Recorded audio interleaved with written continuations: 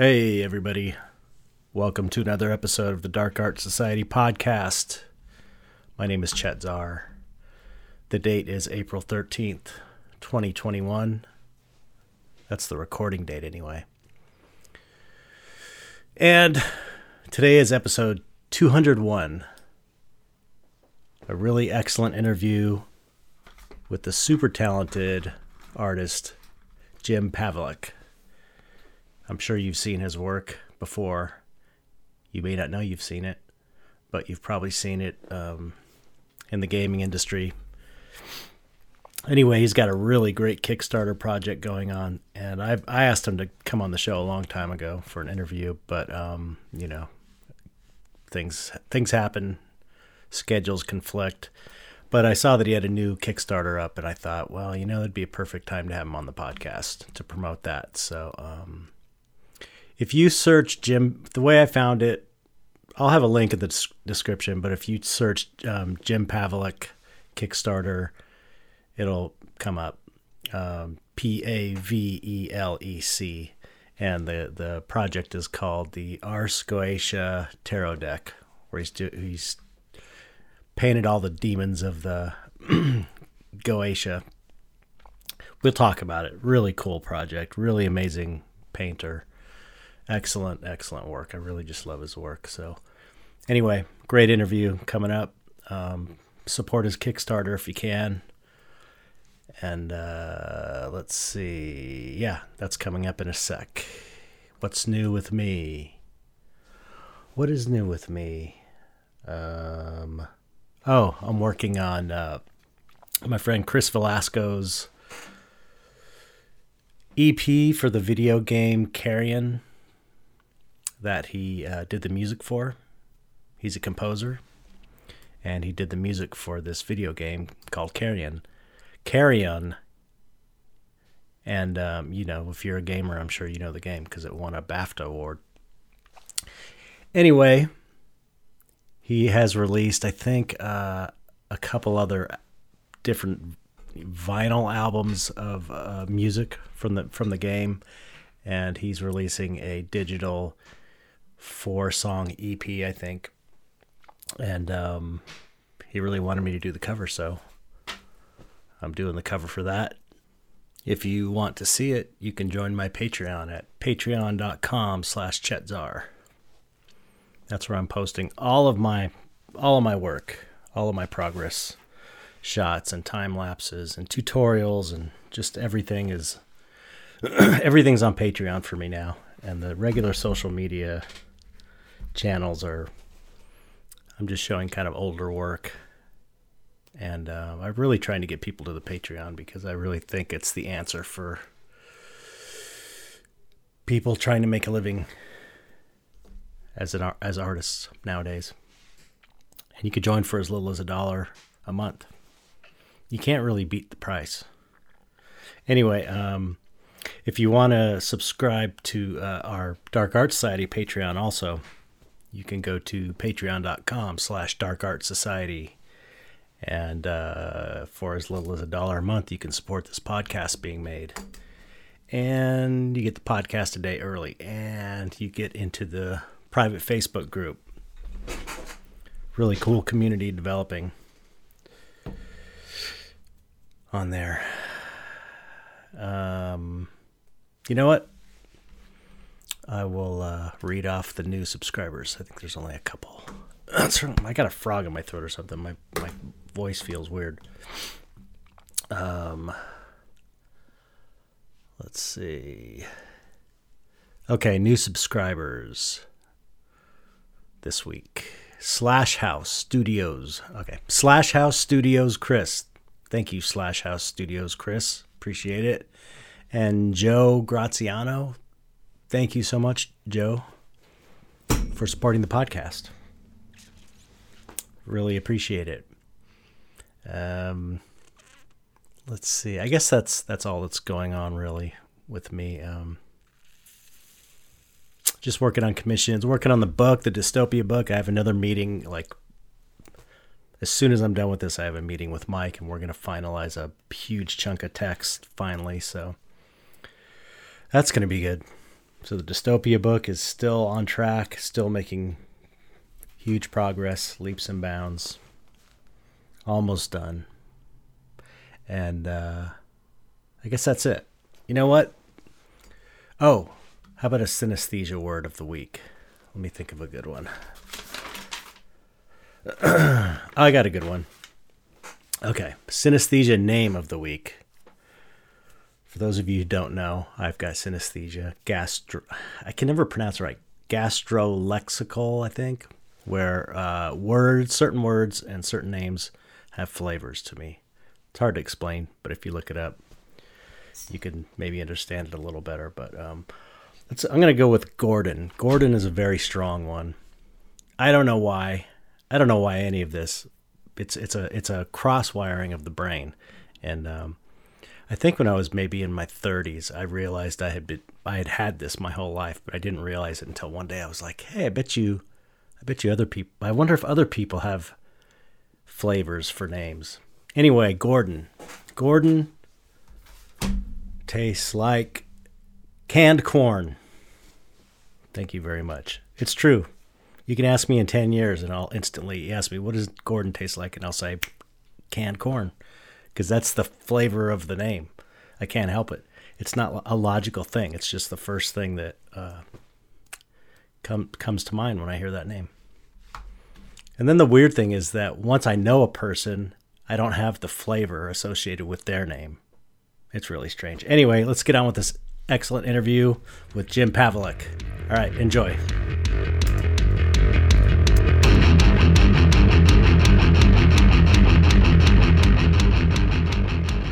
What's up, Jim? How you doing, Chet? I'm doing good. How are you? I'm all right, man. It's great to be on. Thank you so much for having me. Yeah, thank you for coming on. I mean, I talked to you about it at Monsterpalooza, I think. Was that it? Yeah. Mm-hmm. Way back. I don't know how long ago that was, but yeah, it's been a while. It's so funny because when I started this podcast,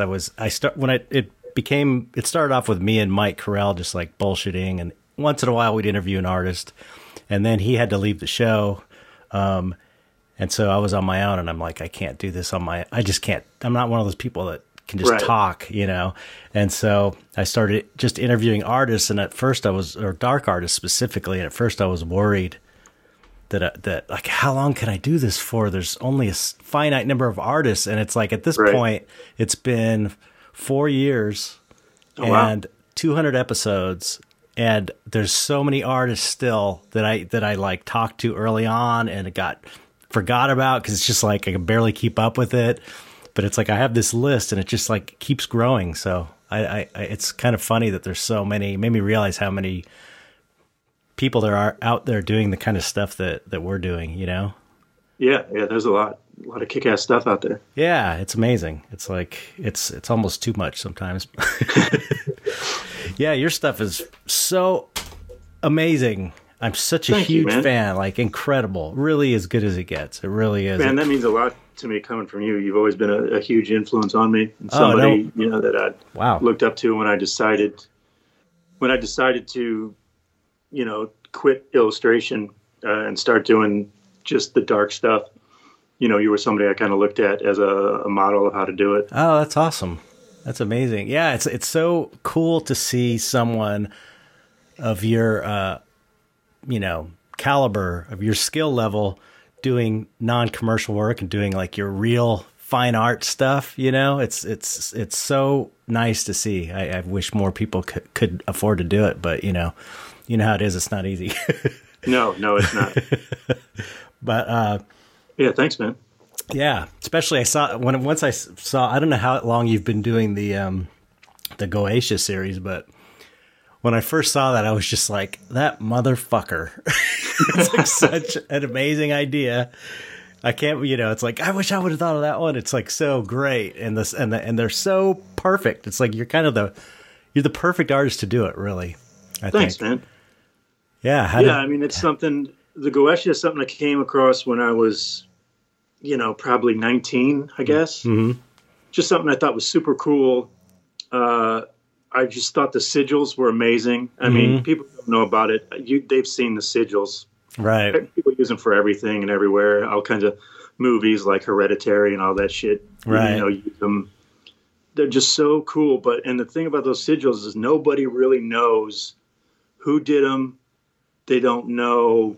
Right. There's no like common, I guess, like baseline code that is being, described, I guess, with those sigils. Like the little hook in this thing doesn't really relate to anything. Right. Or those circles or the crosses or whatever, they don't really have a uniform story. Right. So nobody can really figure out what exactly they mean, who did them, when they came from, where they came from. And I just find that super cool. Yeah, totally. Interesting. Super mysterious too. Okay, but before I really want to get into this, I'm really interested in this, but before we get into that stuff, I want to know just about how you became an artist and what your story is. How were you into this kind of stuff when you were a kid? And I'm sure you were an art kid. There's no way someone as good as you wasn't doing art when they were a kid. There's no way. Yeah, and I started super young. I started drawing probably when I was like 5. Mm-hmm. I swear, like at 5, I knew this is what I want to do. I just loved it. That's how I was too. And then you're just copying stuff, comics and Snoopy and all, stuff like that. And so I did that, when I was super young, just mostly cartoon stuff, like the Sunday comics. Mm-hmm. But then I found, I guess when you get to be like 9, 10, 11, that kind of thing, like Marvel comics and Savage Sword of Conan was one of the first comics I ever saw in like the grocery store. Mm. And I was like, oh shit, this is my jam right here. So, yeah, and then that's really, just snowballed into a love of comics. And then I found Frazetta, which, for many of us was just like the thing that blew the doors open. Me too. Because comics at the time, I think the thing that really attracted me to the Savage Sword covers was Joe Jusko's paintings. So I don't know him. Yeah, he did a lot of Conan stuff. Okay. And a ton of Marvel stuff in general. He does a lot of Tarzan stuff kind of exclusively now. Anyway, I guess I really was drawn to painting, but didn't really know it. At the time, I didn't do any painting when I was young. I always just drew and black and white stuff. Same here. Because painting just seems so daunting, and I didn't know. And a pencil and paper's always there around. Exactly, so and it's cheap. You don't, and you can take it everywhere. Like paints get a little more cumbersome. Right. Yeah, but I just love painting, but like I said, I didn't know anything about it. And my high school was terrible, had a terrible art department, so we didn't learn jack shit about painting there. I went to college, at a pretty big university that was supposed to have this amazing art department, Washington University in St. Louis.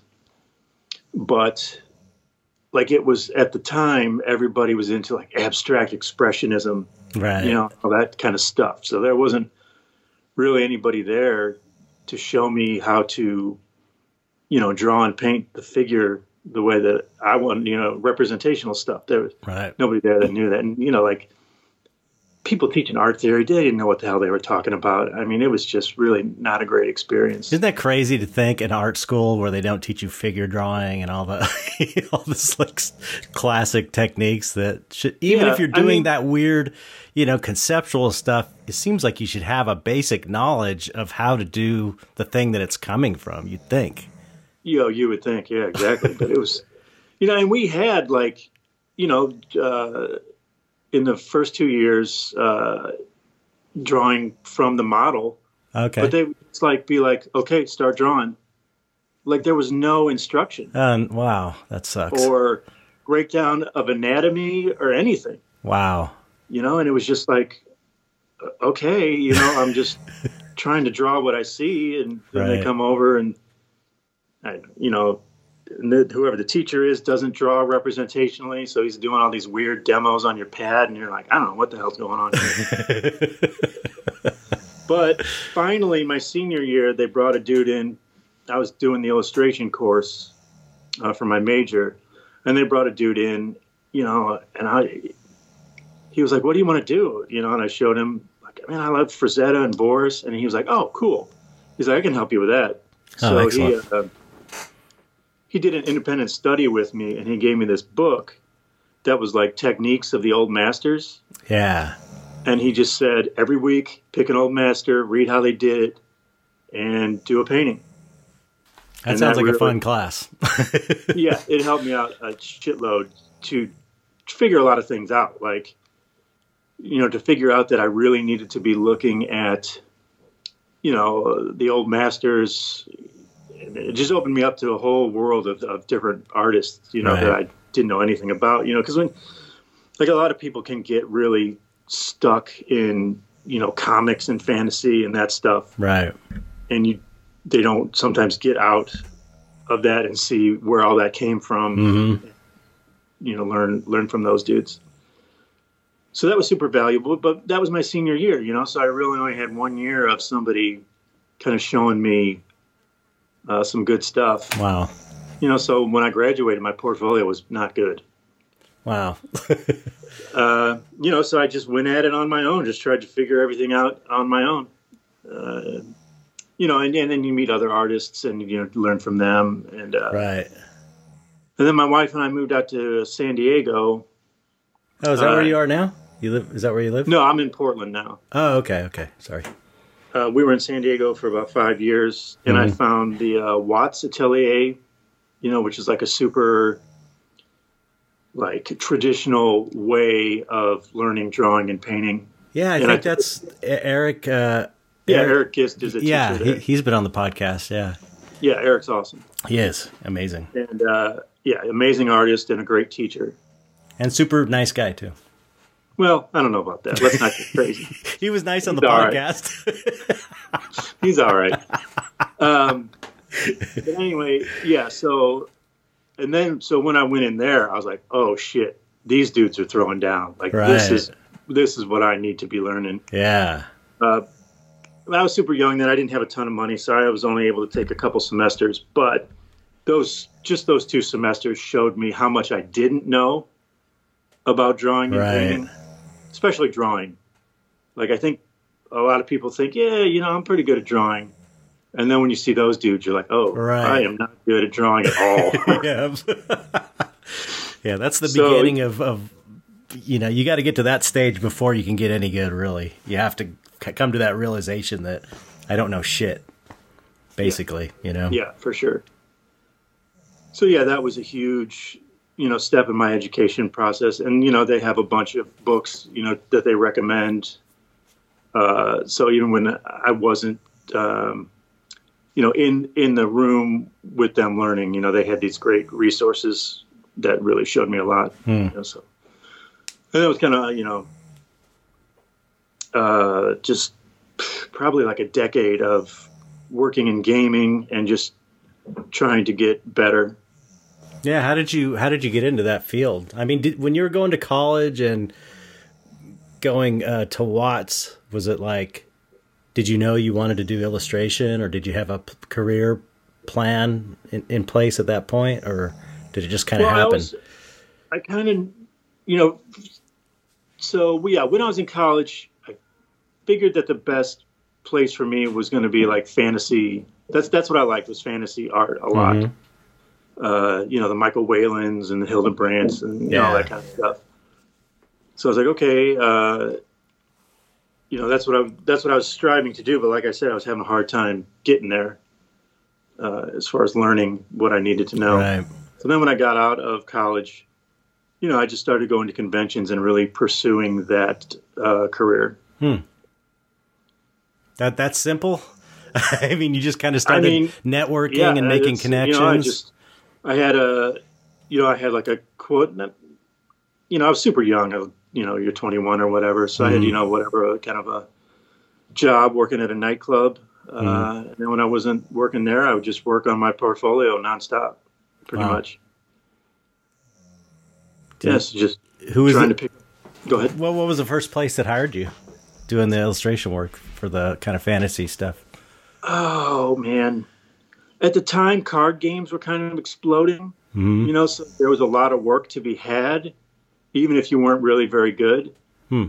You know, so I'm trying to think of what my first gig was. Some weird little sci-fi card game, I think. Galactic Empires or some weird Must shit. have been exciting though. When you get your it first was, gig, it's cool that, when somebody is going to pay you Yeah. to, to do your thing. Yeah, and then, just tons and tons of card games. I just kept, trying to get better and better and better and keep going. Wow.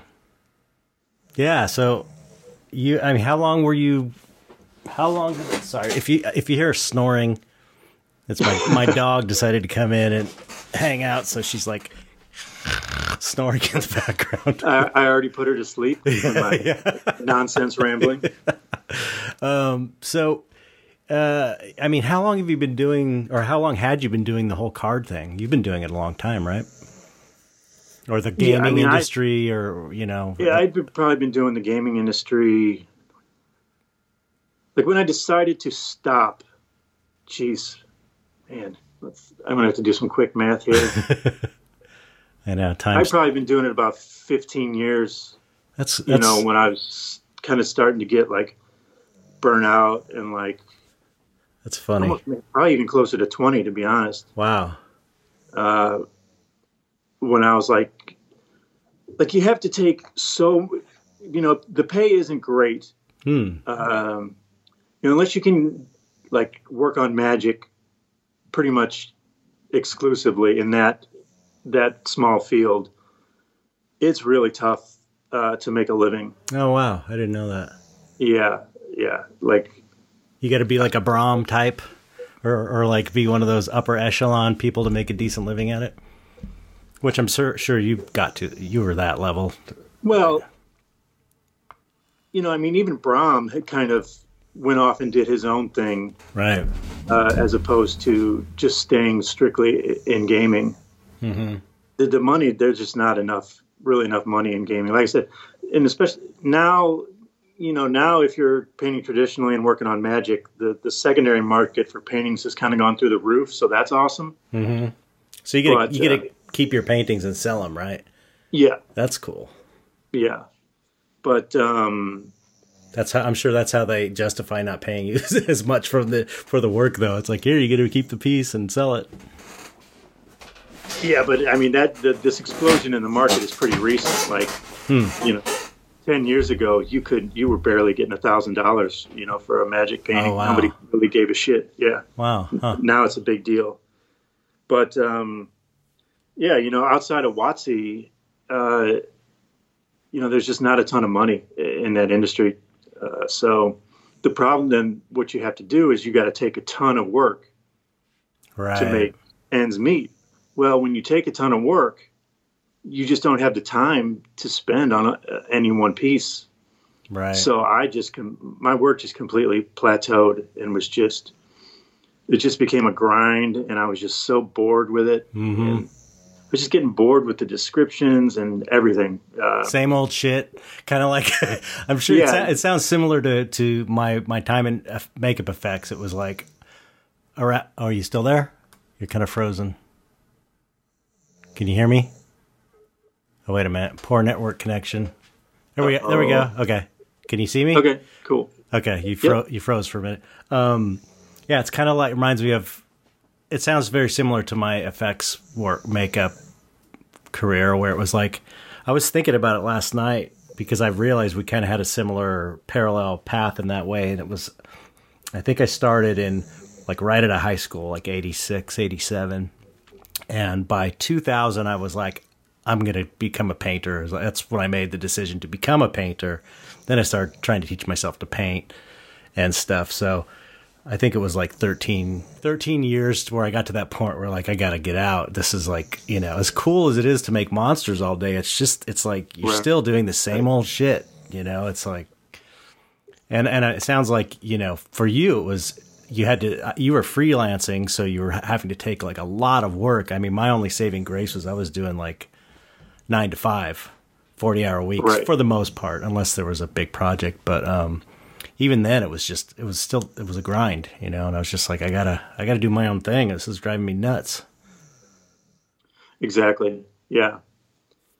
Yeah. And, you know, I was kind of falling out of love with fantasy. Like, I thought that fantasy was my thing, but then I realized, you know, that I was much more of a dark fantasy / horror type guy, you know? So I was like, well, and I was just so dissatisfied with the quality of the work I was putting out. Oh, wow.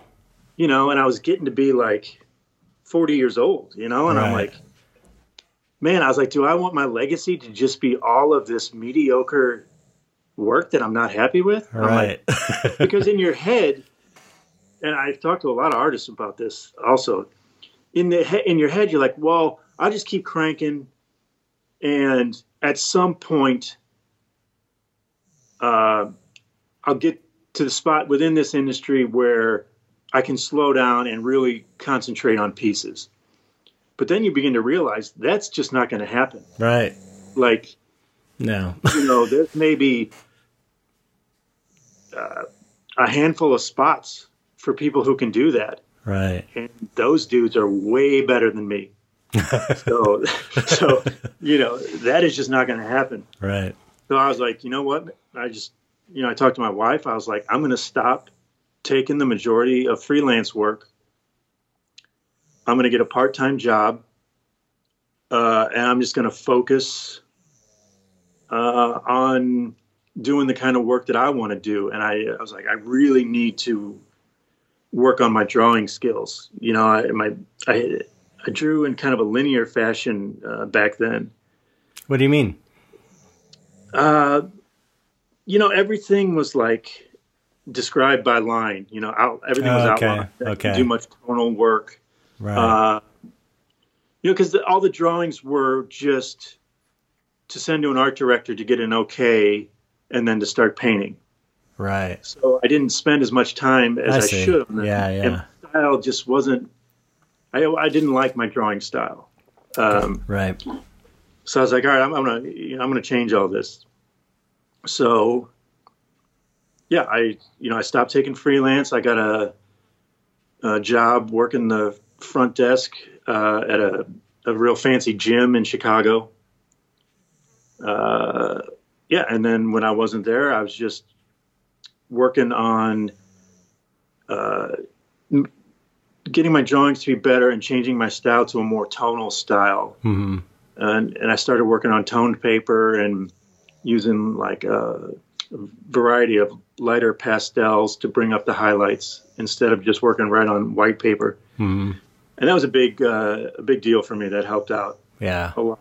And then I didn't have a specific project in mind at that time. You know, I was just kind of doing, I just love doing creatures, you know, so I was just drawing creatures all the time. And, you know, and as I worked on that, and I did a couple of little art books that I did Kickstarters for. Oh, that's right. Yeah. Weird little monsters and creatures. And I had a bunch of other artists, you know, Alan Williams and a bunch of guys like that. You know, we put these cool little books together and Kickstarted them.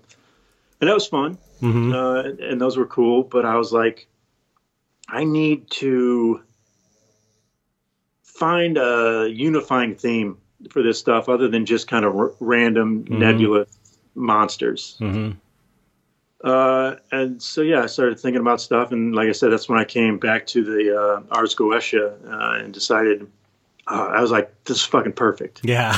You know, I was like, you know, the descriptions in there are kind of, they get a little repetitive and are kind of boring. You know, it's always, it's a dude with the head of a bull and, you know, another tail of a serpent. It's very of its time. Back then, exactly. That's how monsters were. They're like animals and people put together, kind of. Exactly, yeah. Just so all kinds of just mashups of different animals and people. Yeah. But like, well, what I'll do is I'll take the demons and I'll just do my own thing. Yeah.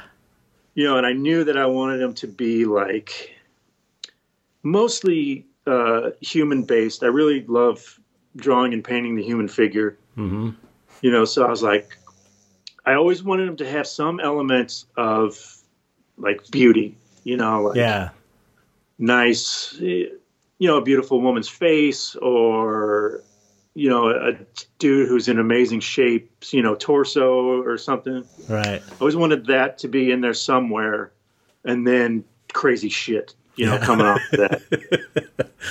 So yeah, it just kind of, I did a few, and I was like, yeah, this is it. This is the right direction I need to be going. How long ago was this when you came to that realization? Oh man, it's probably been 3 years now, 3.5 years, something like that. Yeah. Yeah, it's interesting. One of the problems I have when I first started painting is it's like I knew I wanted to do kind of dark stuff. I knew that, and I sat down. I'm like, okay, I'm going to just do my thing now. And I just completely blanked out because I didn't have a starting point, especially coming from this commercial, kind of a commercial background where people are telling you, we need you to do this, or you need to do zombies, or you need to do, this kind of monster or this. And then you've got some starting point.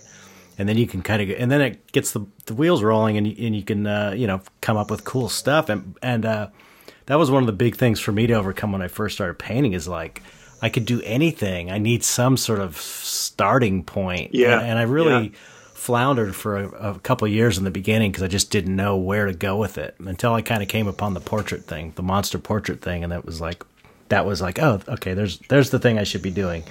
And so I totally get the idea that you need something. You need some kind of enclosure. You just can't do everything and whatever you want at any time. It's like you need some kind of boundaries, I guess, I think. Yeah. Yeah. And I find a lot of illustrators that I talk to have that same problem, when left on their own just to do something, they're like, man, I don't know what to do. Yeah. They have a really hard time focusing in on one thing or one project or whatever. You're used to having an art director telling you, you what to do. Basically, I refer to it as being institutionalized, kind of. Yeah, even buddies I have, even when they get a really vague description where the art director's just like, yeah, just kind of do something. They're just like, oh, what? Right. Like, you got to give me more than that. Okay. And I always find that strange because, and obviously all artists are different, but yeah.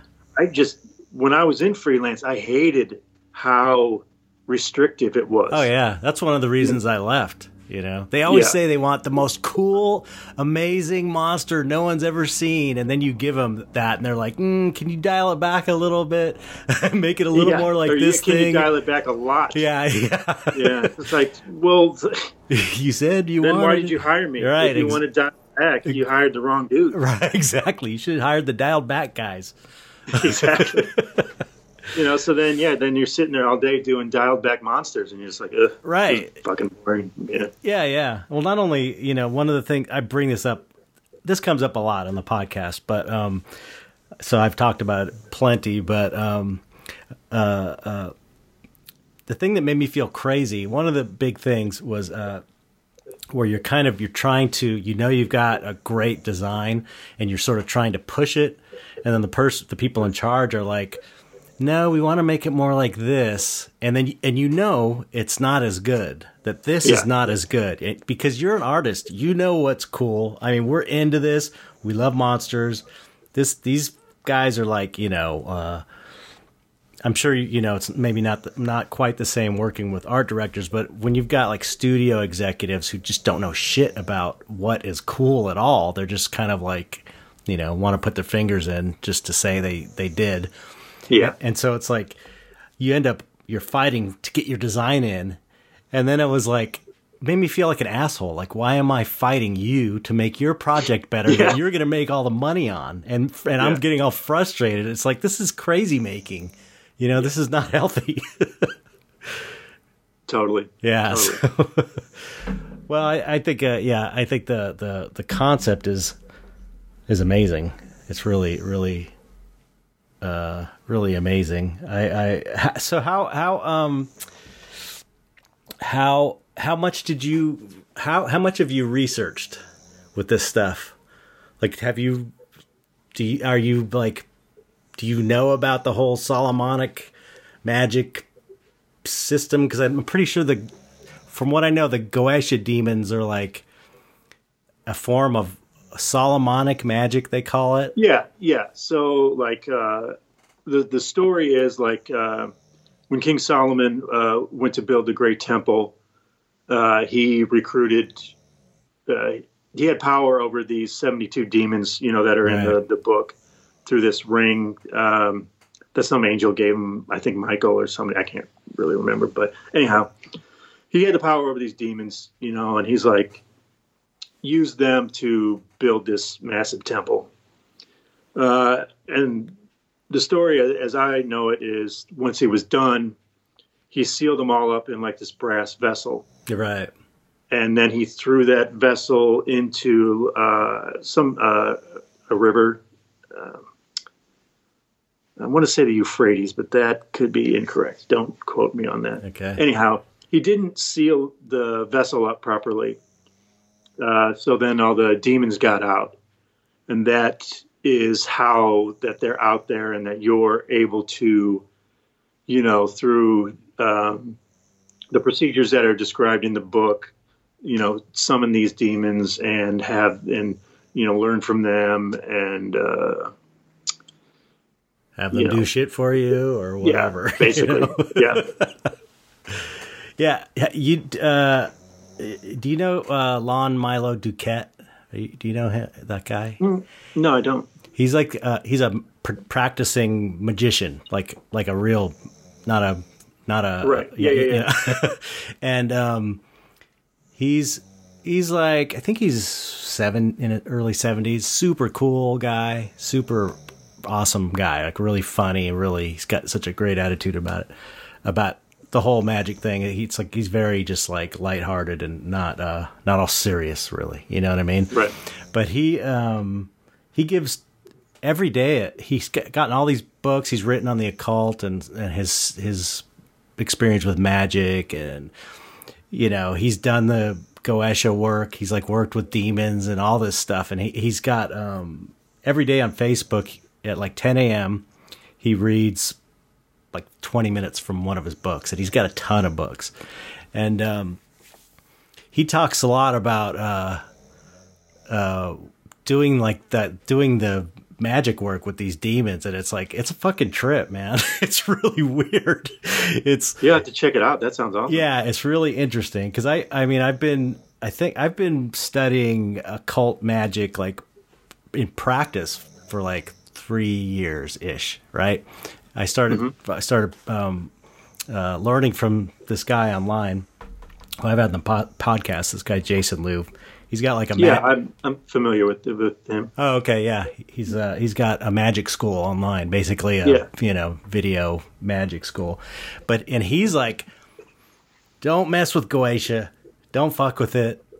It's like, it's too dangerous. You can do, if you're looking to manifest this, that, if you're looking to get in line, whatever it is you're looking to get out of it, you can do it yourself through your own power, your own magic or whatever. You don't have to go to demons. Demons are lower than you. Now, Lon Duquette, who Jason says is the greatest living magician, is like, he's into it. He's like, they're parts of your psychology, or, they're parts of you. And it's like, as long as you follow the rules, you're not going to get fucked with. And he even reads one of the chapters from his book. He reads about how he kind of screwed one of his operations up and how it negatively affected him. And it wasn't like he got possessed. It was like he ended up getting the kind of ointment, the oil that you're supposed to use in this operation that had, I think, cinnamon in it or some kind of pepper, and he accidentally wiped it in his eyes and it like made his eyes burn. He's like, that's kind of, so it was just interesting because they both have this really different perspective on working with those demons, Right. So I don't know. Have you? I haven't gotten into the practice very much, but I do find all that pretty fascinating. It's interesting. It is.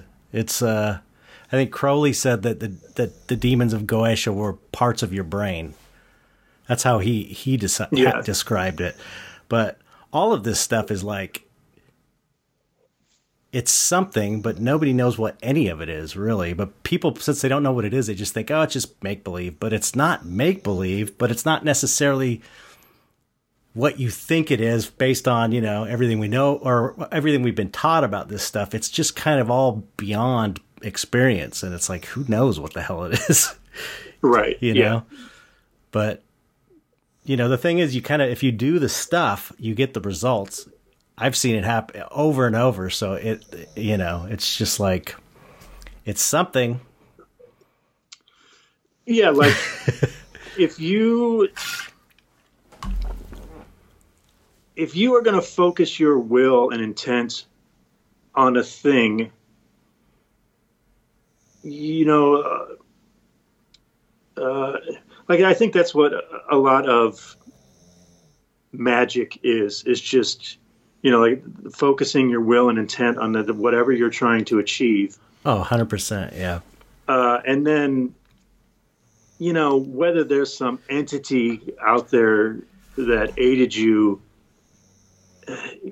you know, I think like lay people think that they think that demons are what was written in those things, like right. Some spirit with the head of an ox and you know, all that stuff. And like, well, those are just like metaphors, right? You know, for what's going on. Like, you know, yeah, maybe it is part of your brain. You know, maybe you are just focusing very hard to, you know, activate some part of your brain to achieve whatever you're trying to achieve. And then once you've achieved it, it's like that entity helped you achieve it. Right. Or, yeah. And you get, you know, when you start asking these questions, you kind of get into what is even reality, really. You know what I mean? It's like, right. You did this thing. Like even Lon talks about in one of the things where he got called to exercise, I think like a Catholic girls' school or something, where all this stuff kept happening, and he did like he summoned up this demon, and it came. He said he saw it. He says you see the stuff, and it's like you kind of see it in your mind's eye, and it's in the triangle because there's like this big thing you got to lay out, and there's a triangle where the demon appears, and you got to keep it in there. And right. and he said he saw it. It was like a giant bird, and it was like talking to him. But it was like, you know, he didn't physically see it, but he had the sense in his mind that it was standing there. And you know, it just gets into that's not a real entity, but what is a real entity? You know, exactly. It's like you kind of, that's what's kind of one of the things that makes people, I think, that get into magic. One thing it does have the potential to make people go crazy, I think, if you're not doing it properly and staying grounded, because it's like it's like doing psychedelics or tripping. It's like, right. If you're not grounded, you can go crazy because you don't know what reality and what fantasy is anymore, you know? Yeah. Anyway, I don't know. I'm yeah. Well, yeah. I mean, like you say, like, you know, if you take psychedelics or whatever, you know, you might. I've never done DMT, but I've heard quite a few stories about it and all the stuff that you see. So, is that not real? I mean, right? Yeah. You know, it's you're seeing it, right? You know, you might not be able to reach out and physically grab it, but you're definitely seeing it, and it's as real as a lot of other stuff, I would say. I mean, is a thought real? Thoughts are real, right? I mean, you have them. They are things. It's just, you know, we have this idea that something that's physically there that you can touch and feel is kind of the end all be all, and that's all that there is. But it's like, what about thoughts, or what about dreams? What about all this shit, you know? Right. Have you had any weird experiences in your life, like, you know, paranormal or strange kind of things like that? Because I had a really good one recently I want to tell you about, because it reminds you of the demon Goetia things. No, not really, to be honest. Interesting. Yeah, I haven't. It's funny that you're intuiting all these, demons of the Goetia so amazingly well. It's like you're. I mean, like, it's so hard to. When I sit down and I'm working, that's another thing. Like, when I see whatever it is I'm creating, I see that in my mind's eye. Right. And I make it as real as I can on the page. Like, where did that come from? That was that when I sat down in front of this blank piece of paper or the blank screen or whatever, there was nothing there. Right. And all of a sudden there's this thing that other people can look at and be like, holy shit, that's cool or whatever, and they kind of, like I said, it has recognizable bits, but then it morphs into these things, and it's a real thing. You've seen it, it's impacted you. So in that way, I would say yes. Yeah, right. I mean, that's essentially though, Well, that's kind of like on my website. That's what I say. Like, like people have their different kind of magical practices, and I just say that my magical practice is just like visual, like, yeah. I'm, focusing my will and intent to create something where there wasn't something before. Right. And what everybody's seeing are just the ones that I'm deeming somewhat successful. Right. Successful experimentations. There's a ton of stuff that was not successful that you ain't ever going to see. Yeah. That's a good way of putting it. Because I mean, really, that's sort of one. Although I always kind of intellectually knew this, one thing that I really learned from practicing was that really art is, for artists, art is the magic. It's the magic. It's the magical practice. It's the art. Yes. It's creating art is basically magic. Yes. It really is. And 1,000%. Yeah. I mean, this is the thing that. Not to interrupt. Oh no, go for it. A magician. I would say early 1900s. Austin Osman Spare. Yeah, Spare. Yeah, amazing artist. Yeah. And super important magician. Yep. But that was part of his deal. He was one of the dudes who was big into the the automatic drawing where you just let your hand kind of move around. Yeah. All that, and he had all this little like his own alphabet and all that kind of stuff. Mm-hmm. Led Zeppelin was really big into him, and they used some of his stuff on all their albums and stuff. But I didn't know that was his. yeah. The Zoso thing. That's from him. Oh, funny. That's cool. Yeah, he developed the sigil technique too. Yeah. He was like a huge. It's interesting. It's like, once I think our artists are already kind of naturally, to use the terminology, magicians, it's like, we're like really our it's our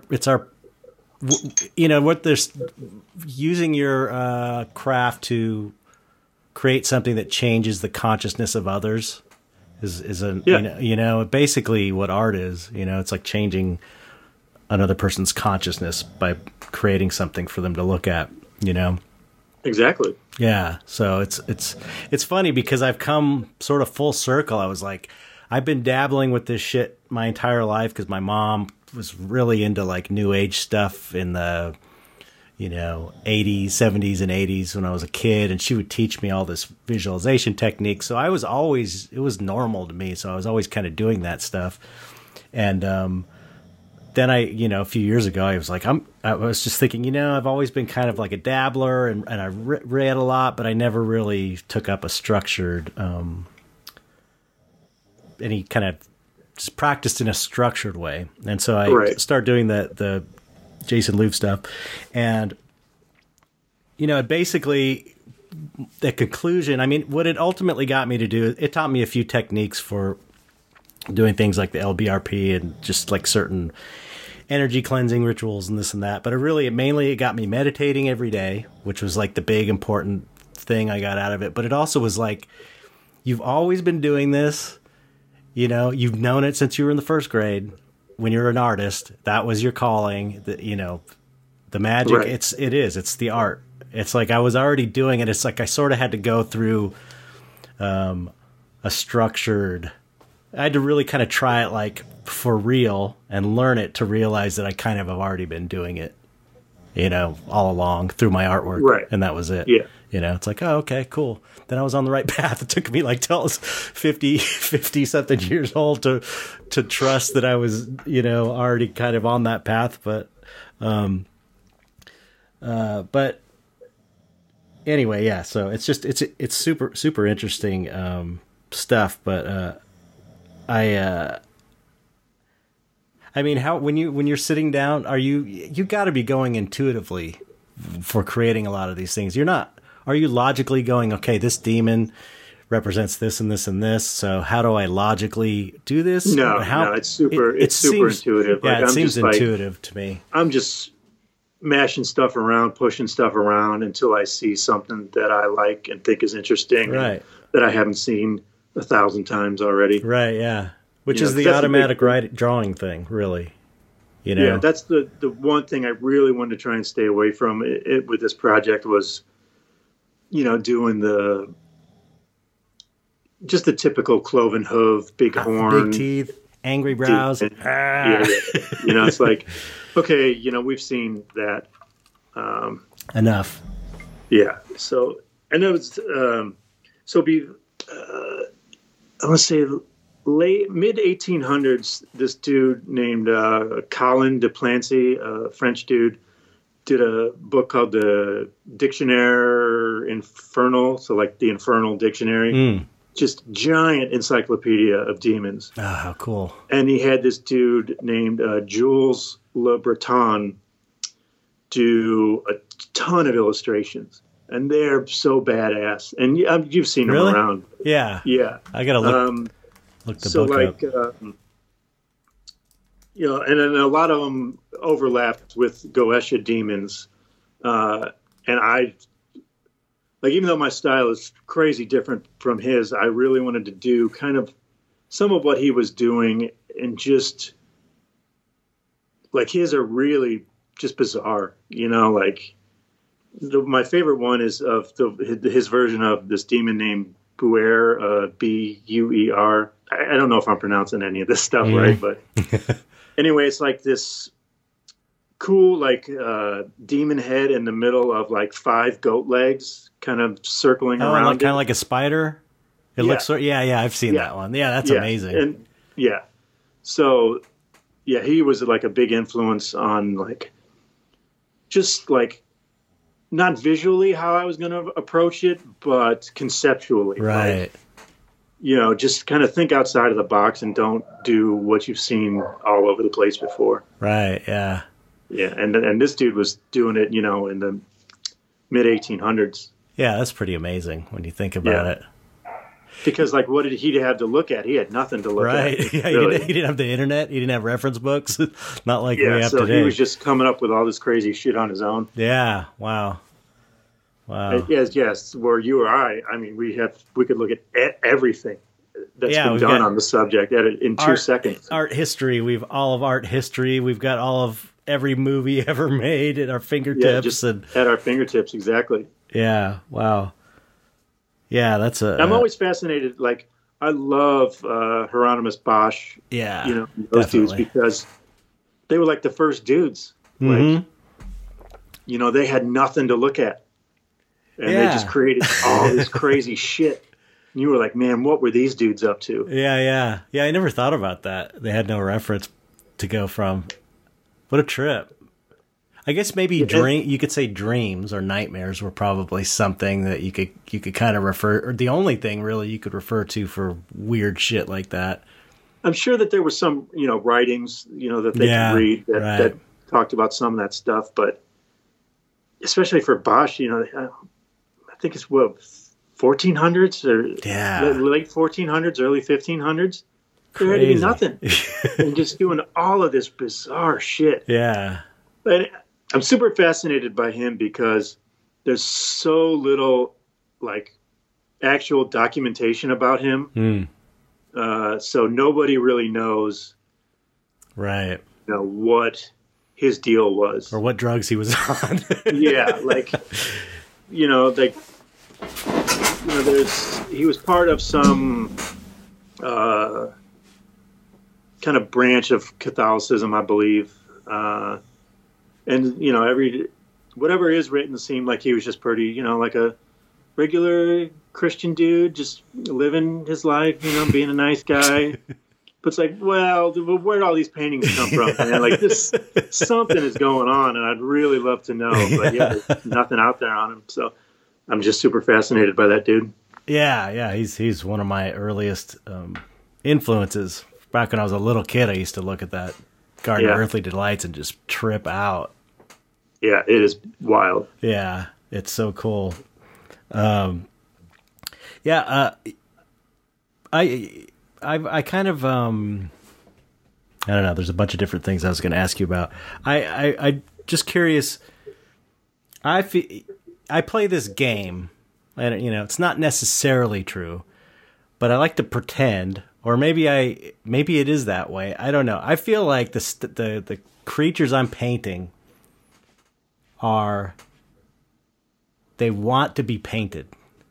Like somehow it's almost like it's just really a way I frame it for my own amusement, really, because I'm just painting shit. No, I think I see what you're saying. It's like I honestly, I'm painting the stuff I'm painting is because I think it's super cool and it's super fun to do, and it's the kind of stuff I want to see. That's basically ultimately why I'm doing it. But I like to kind of play this game like I'm honoring them by painting their portrait instead of ignoring them where they can maybe cause damage. If they were like demons or a dark side of myself, it's like by kind of ignoring it and keeping it down, you're asking for trouble in a way. It's like that's when stuff can mess with you psychologically or whatever. And it's like so it's almost like painting their portraits is my way of honoring them and acknowledging them.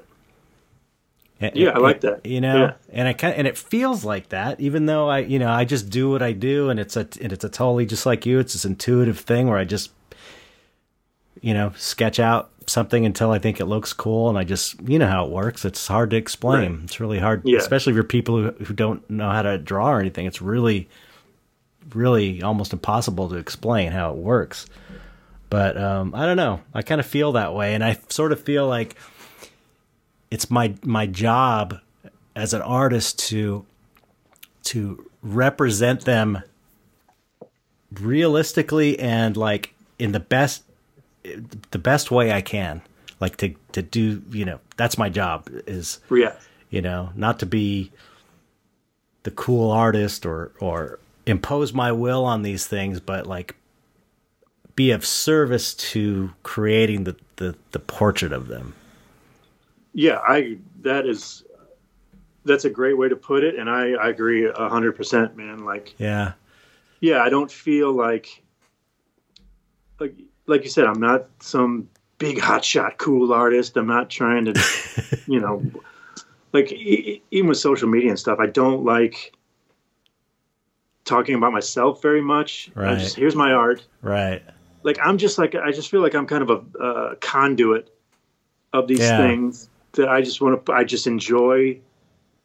I enjoy making them and putting them out there. That's just really all I want to do. I don't really care about all the fanfare and all the bullshit. And it's a means to an end. That stuff's a means to an end. It's like, to me, it's like the promotional angle, fame, whatever, is a way that I can just keep painting. Right. And that's my goal. And so I'm kind of going to do whatever it takes to make that, be supported financially or whatever. That's the way I look at it. That's how I justify being able to do it, really, and promote myself in that way. It's like, okay, you don't want to do it, but you want to keep painting, so this is what you got to do if you want to keep painting. Exactly. It's like taking out the But garbage or something. I like how you said, like, you don't feel like, you're imposing your will on over these things to get them on your paper or board or whatever. Like, right.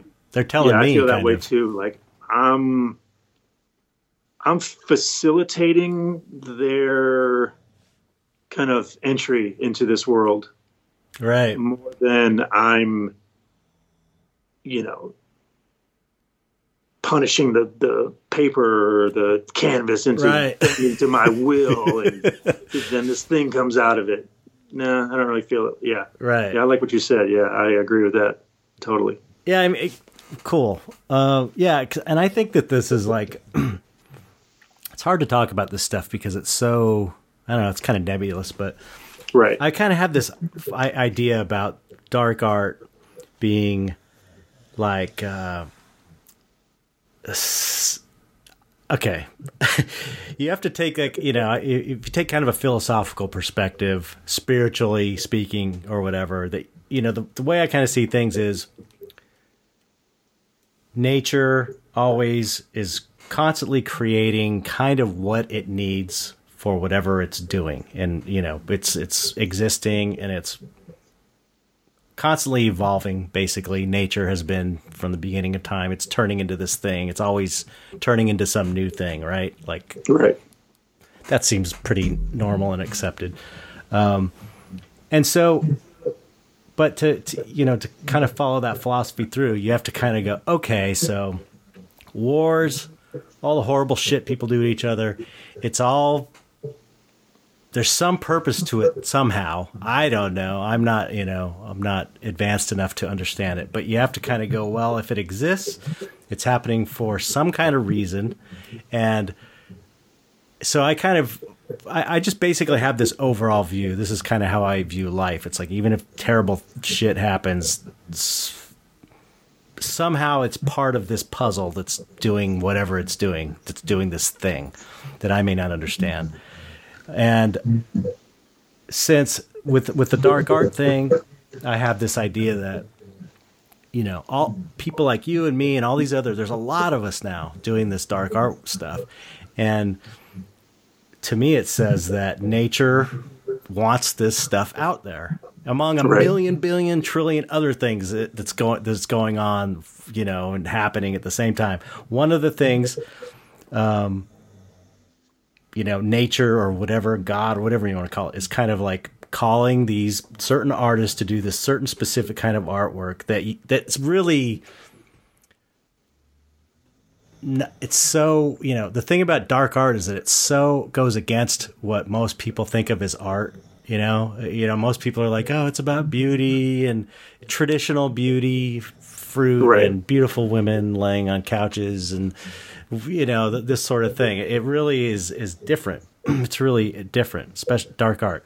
So it's kind of like, what is, I wonder what is the reason?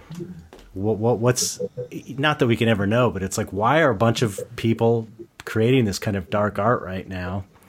And I think part of it to me feels like it's a healthy way to acknowledge the dark parts of ourselves rather than keeping it inside and becoming like a problem psychologically or mentally or emotionally.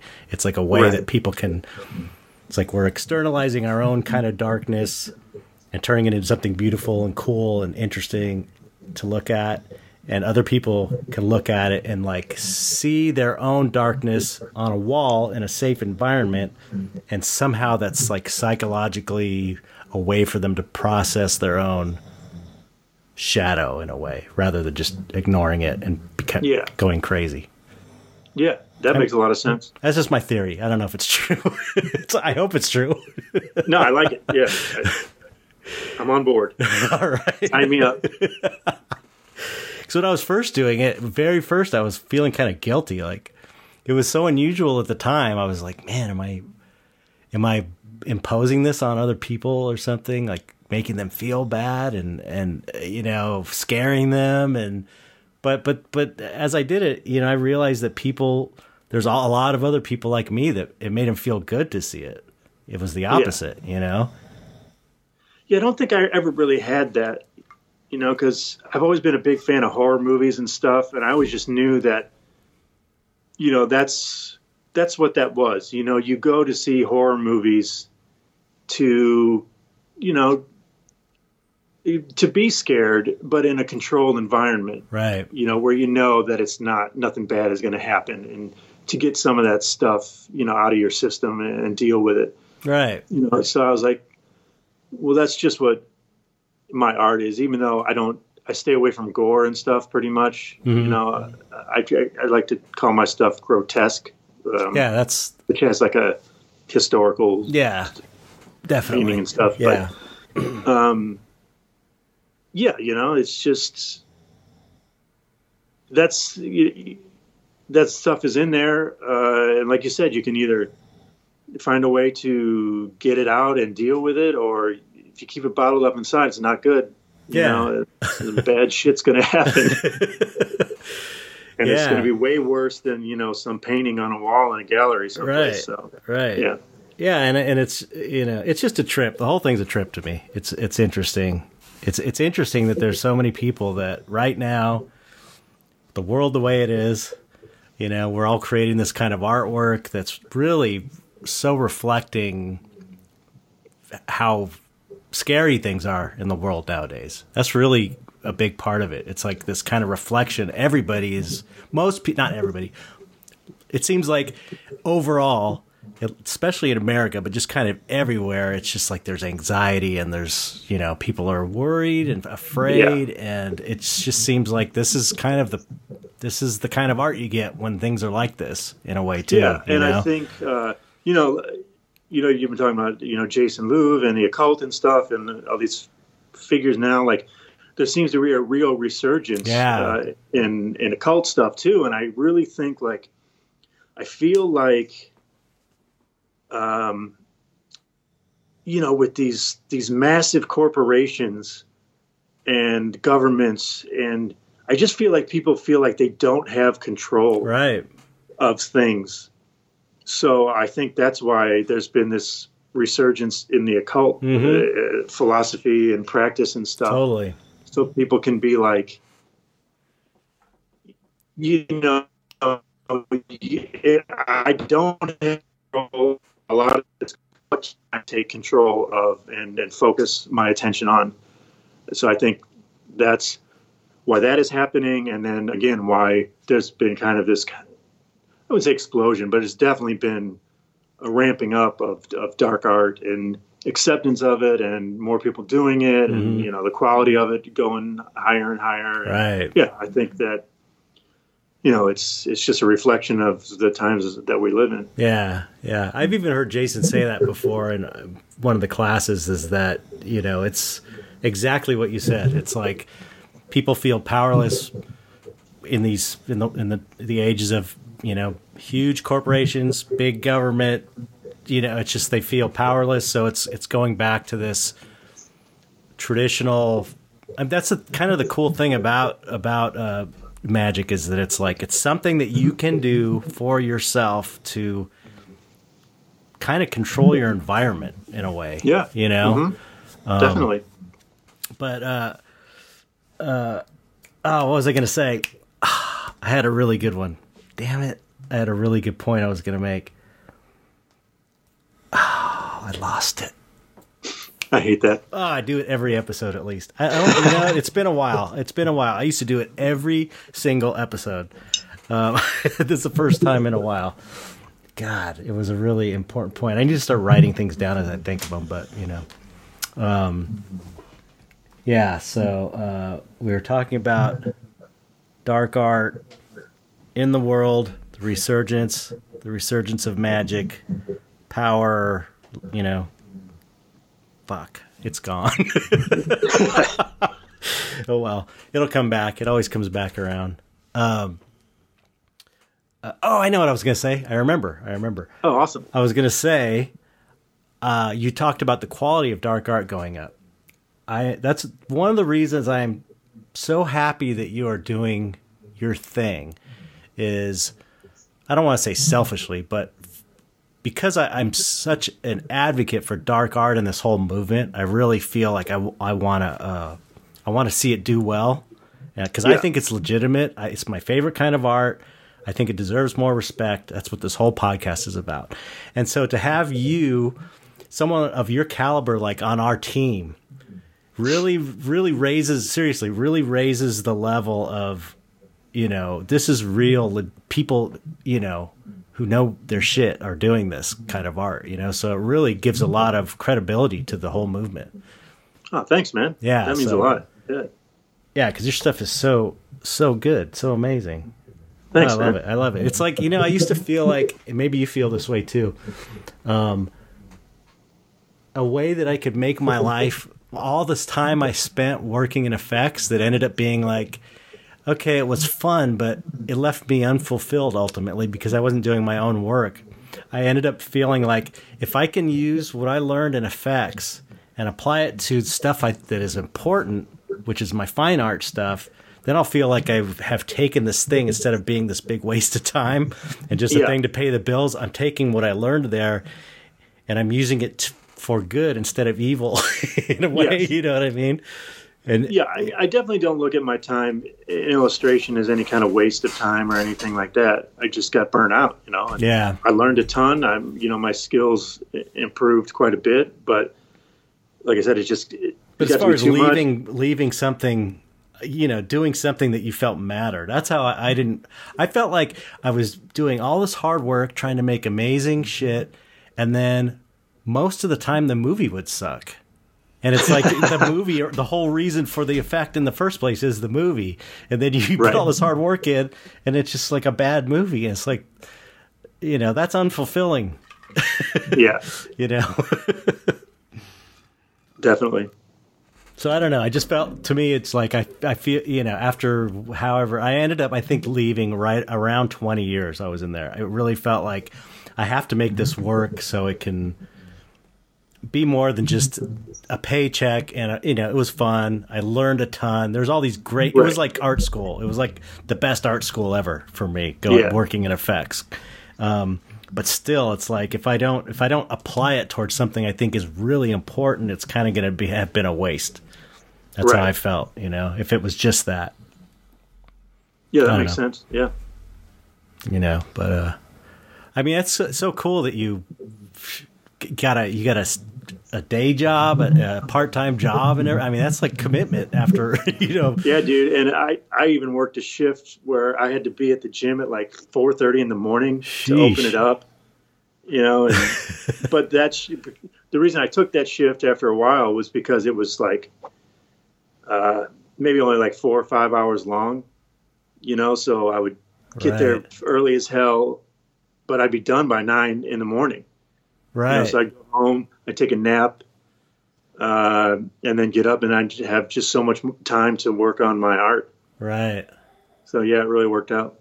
Yeah, these are the sacrifices you got to make, especially doing this kind of art. But just being a fine artist, it's like you have to make serious sacrifices one way or the other. Yeah, because I had read about some comics dude. I can't remember who it was. But he worked like a security gig where he sat, like in a space where he was like just like looking at monitors and stuff, Right. So where he didn't have to pay too much attention, and he just worked on his comic style while he was in there the whole time. Yeah. And it's just like if you want to do a very specific thing, sometimes you got to step back, and take not a weird job, but just a regular ass job for a little while, and work it into your schedule. But it just wound up to be, really fulfilling. Yeah, I'm sure. I actually didn't even mind, working at the gym. It was all right. At the time I was working out a lot, so it was great. Well, talk about an easier job than a fucking rushed illustration job. It's like, that's hard work, It's like having just kind of a regular desk or a front desk at a gym has got to be a lot easier than totally low pressure comparatively, right? Dude, it was ridiculous. It's like Yeah, just goofing off and checking people in, and because where the desk was, all the salesmen were up there, so we were just bullshitting all the time, most of the time, anyways. So, yeah, that's a much easier way to make a little bit of money than rushing to do some illustration you're not interested in at all. Right, that's the worst, man. I know. Trying to be creative on something you're just not into. Yeah. It is like pulling teeth, man. It's torture. And that's what really just started to get me so much. I was just like, I can't do this anymore, man. This is just, I'm not interested in this stuff, and I'm trying to be creative, and they keep reining me back in, and I'm just like, this is just killing me. So I got to do something different. Yeah. So how long, you say it was, how long did it take you before you were able to? Are you supporting yourself fully on the fine art now, or are you still doing side gigs or like illustration gigs? I do some freelance stuff here and there still. That's cool, but it's super limited. Yeah, and now, so the cool thing was like, so now stepping away from freelance, doing my own thing. I created this style that's very unique. So now if a freelance company contacts me, they know exactly what they're getting. Right. Like, they're coming to me looking for that. Exactly. As opposed to I'm just a guy filling a spot and I'm going to do their thing. Right. Yeah. They're coming to me looking for my thing. So it's a little easier now. And it's cool. It's better. It's like those are the freelance jobs you want, where they want you. You're not just another artist. You're not just another pair of hands. Exactly. For them to tell you what to do, and you just do it. You're like a machine or whatever. Yeah, that's what I felt like before. Like I was just a pair of hands, a pair of hired hands to do exactly what they wanted. And so it's way better now to be like, oh, we have this thing. And in our heads, we envision it looking like something Jim does. Let's go get Jim. Right. Yeah, so that's way better position to be in.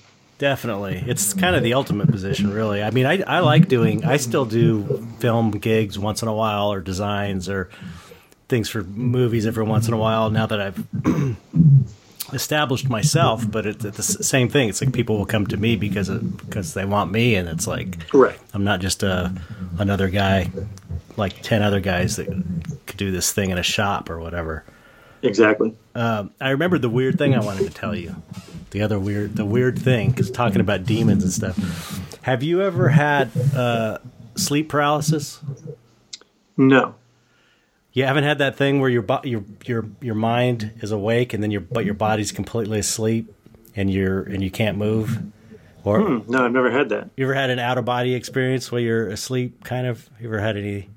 Yeah, I have kind of things like that. Yeah. Because that's the sleep paralysis. Basically, this is from my own perspective. I mean, they say it's like a scientific thing, but I think it's way weirder than just some scientific thing where your mind's awake and your body's asleep. But what I've noticed, because I've had out of body experiences while I sleep ever since I was like 12 years old, kind of pretty often, and it's like the sleep paralysis happens right before you go out of body. So it's like sometimes you kind of get stuck, and instead of like floating around or flying around or however, it kind of like turns into, sometimes those out of bodies for me turn into lucid dreams, and sometimes it's a really weird, all kind of related sort of stuff. But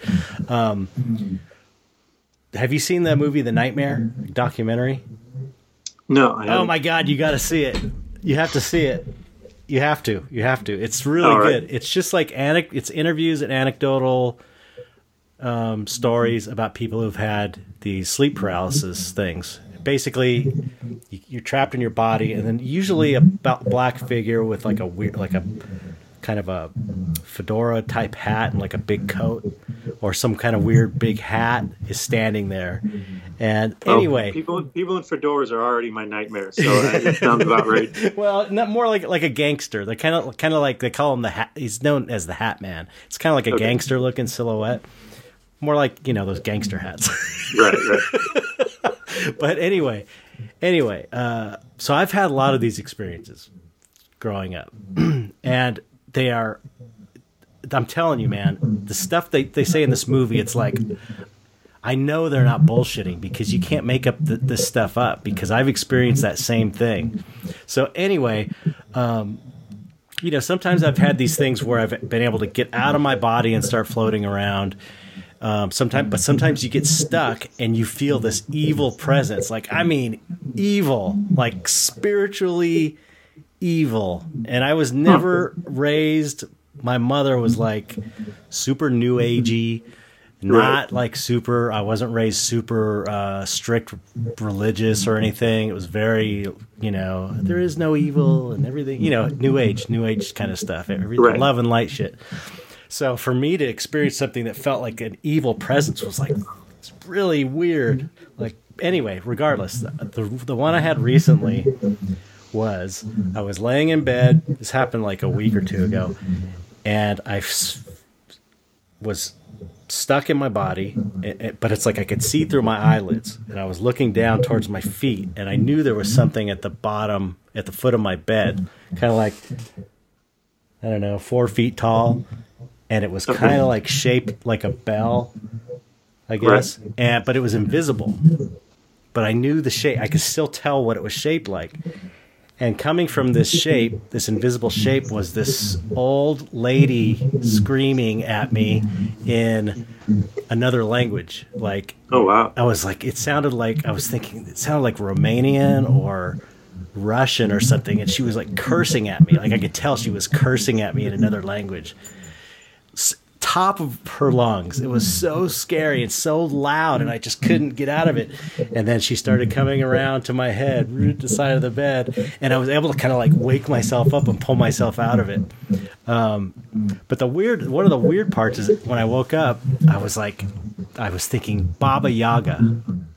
Oh yeah. I was just thinking that, and I was like, it's probably because, I don't know, 6 months ago I noticed that Hellboy, the new Hellboy movie, had Baba Yaga in him. Right. And like I didn't think much of it.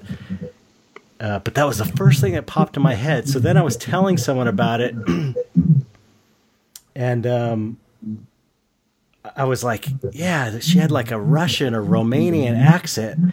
And I was like, oh shit, I think it's like, what did I say? I said something that made me realize, like, oh, Baba Yaga is like a Russian, Slavic myth. So I went and looked it up, and it was like, that was pretty weird. It was really, really weird and scary. But that's wild. Yeah, it was totally. So I ended up painting a picture of a giant witch's head that I imagined on the foot of the bed, even though it was invisible, and it really was just like it was almost like reminded me of the French fry guys from McDonald's, just like weird, like round shape. Anyway, I don't know. Anyway, it made me think of the Goetia stuff. I don't know. You haven't had any weird visitations since you've been doing any of this stuff? No, not really. Maybe that's why, because you're doing it. Could be. Your deal you've struck with them. Leave me alone. I'll do these badass paintings if you just don't fuck with me. Yeah. Yeah. Wow. So, how long, when were you able to like stop doing the part-time job? Like, how long did you have to do that before you were able to work this into a sustainable lifestyle? I think I did that for probably about 1.5 or 2 years, I think. Okay. And then my wife, she got her PhD in criminology. And we moved out to Portland. Cool. And she has a good job, so that helps. Like, that's great.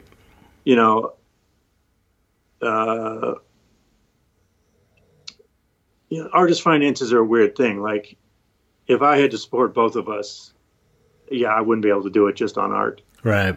Like, her having a good job is super important in the mix of being able to, make ends meet. Yeah, that's excellent. Yeah.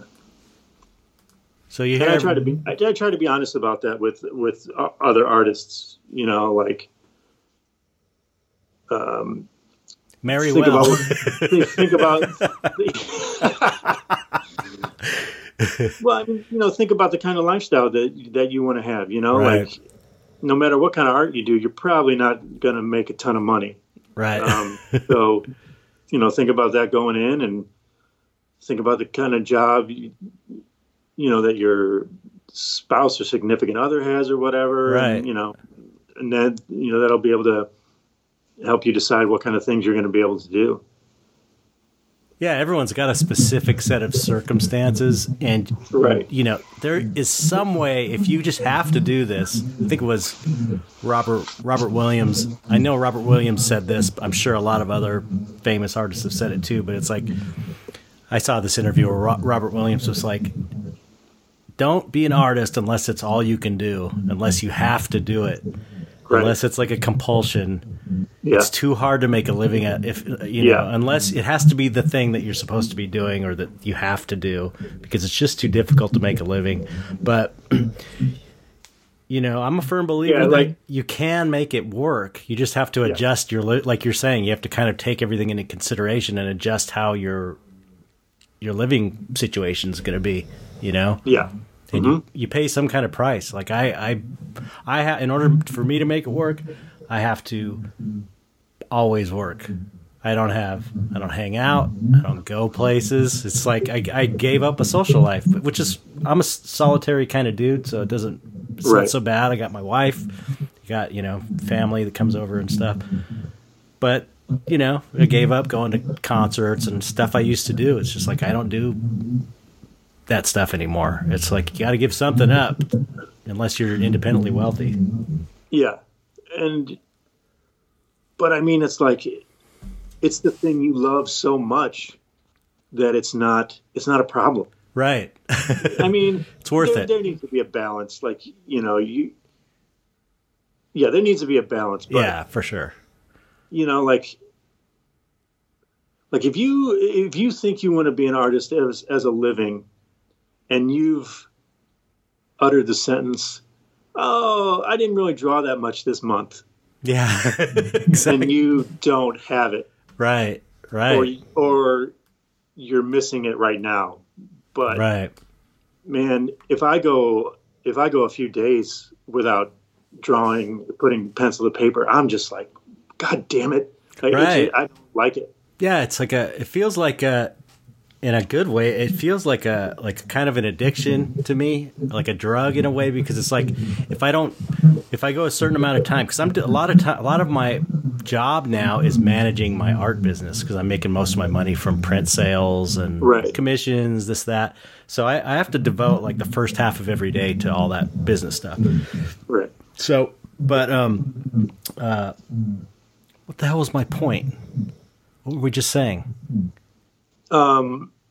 Right before that.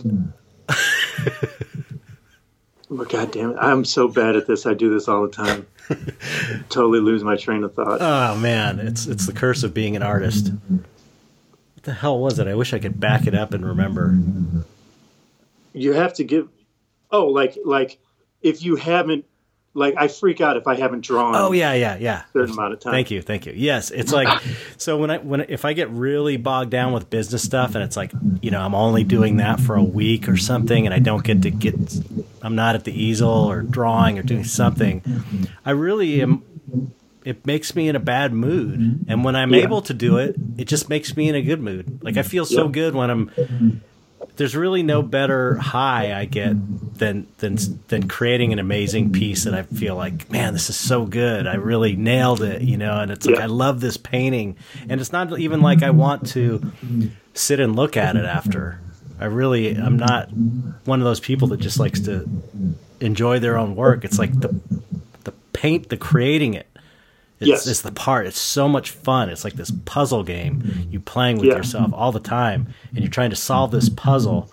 It's just so I get such a buzz from it every time. Yeah, I was thinking about that the other day. It's the problem solving that I love the most. Yeah. All these little things that crop up in the development of a piece and figuring them out to whatever at the time is a satisfactory solution is for me the fun part. Like, I have maybe one piece of my own art hanging up in my apartment. I don't look at my stuff all that often. Right. I mean, I have to on this Goetia project because I'm doing a lot of stuff with it. Like said, like the business end of it. I'm just saying as far as like, I'm going to put all my paintings up and stare at them all for like, hours in a day and think about how amazing I am. It's not like that. That's the point I was getting at. And once a thing is done, to me, pretty much it's done. Like, I don't go back to many pieces.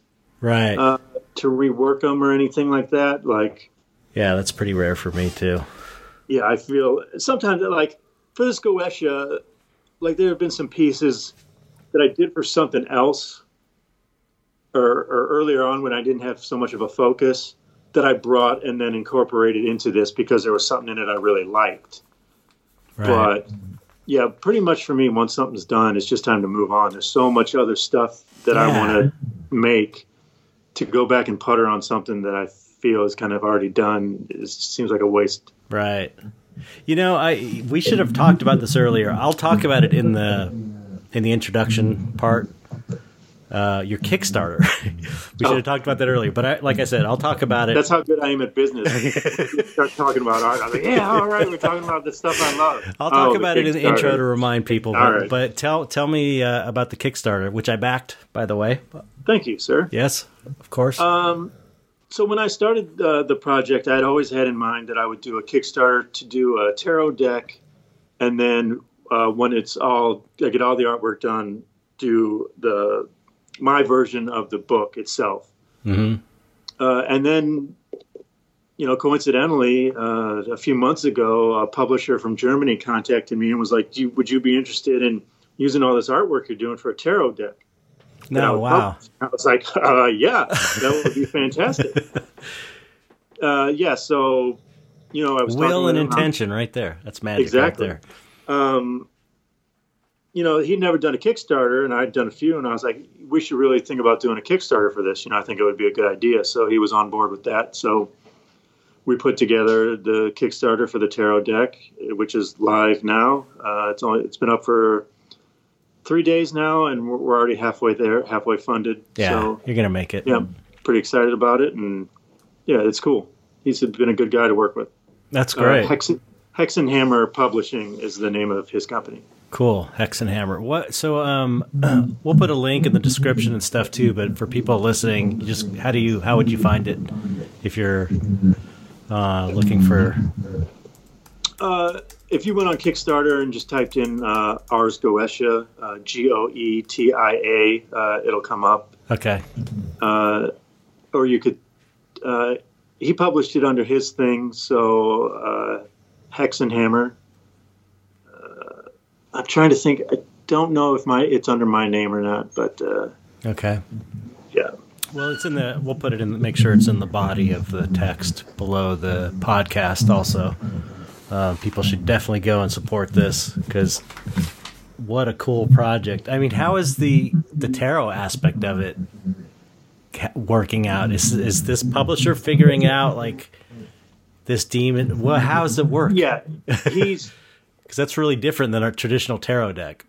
Right. I think I'm not super familiar with a lot of the tarot stuff. I think there's different kinds of decks, like as opposed to whatever the traditional tarot is, with the cups and the stabs and all that stuff. There's a thing called an oracle deck, which I believe is what we're doing here. Okay, so you're doing more like an oracle deck where it's just like a not strict to the tarot format, but like a same purpose, just more like so there's going to be a real nice hardcover book that you can get with the deck where he'll have explanations in there of various ways to lay out the cards and to interpret, what they mean and all that kind of stuff. Oh, really? Yeah. I got to adjust my pledge then. I got to get that too. Yeah, that sounds amazing. I'm working on my Kickstarter book from 5 years ago. It's terrible. I'm almost done though. It's happening. It's finally getting done this year. Thank God. It's been such I did a bunch of successful Kickstarters before with helped fund the documentary that Mike Carell made about me. And yeah. But this book, man, it threw me for a loop because I'm in charge of the whole thing. It's not like I got someone that's like, okay, I'm going to publish it and deal with everything.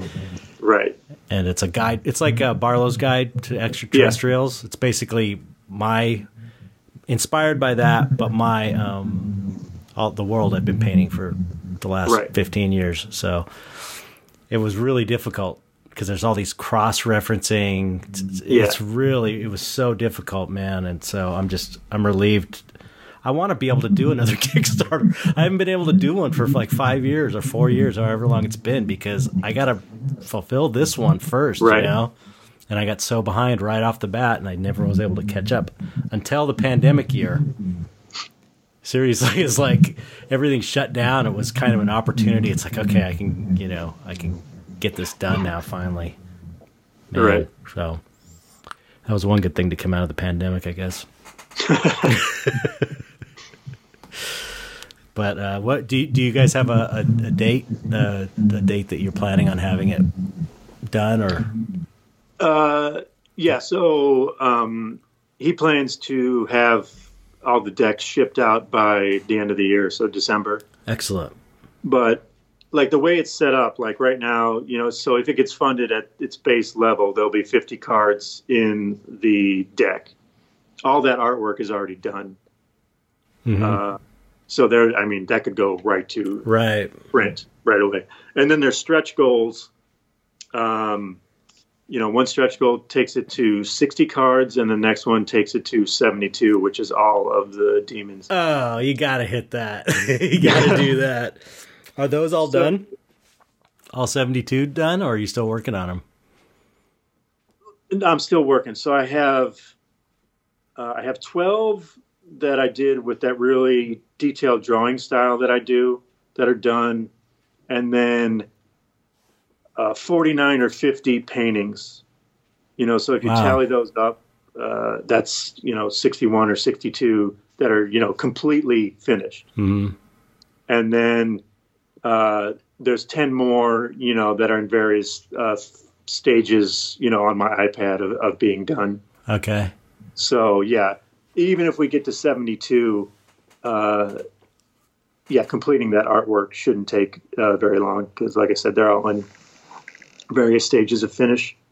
Well, now it's also time to put all the experience you got busting out paintings so fast for these card companies. It's like, I bet you're a really fast painter now. That's one really great thing to come out of that, I imagine. Yeah, you definitely learn, speed, and I've been working a lot digitally lately, but even when I was working traditionally, being an illustrator, painting traditionally, you learn a lot of shortcuts, getting the paint to dry faster and stuff like that. And, what colors, if you lay down a bunch of thick white, that's not going to be dry.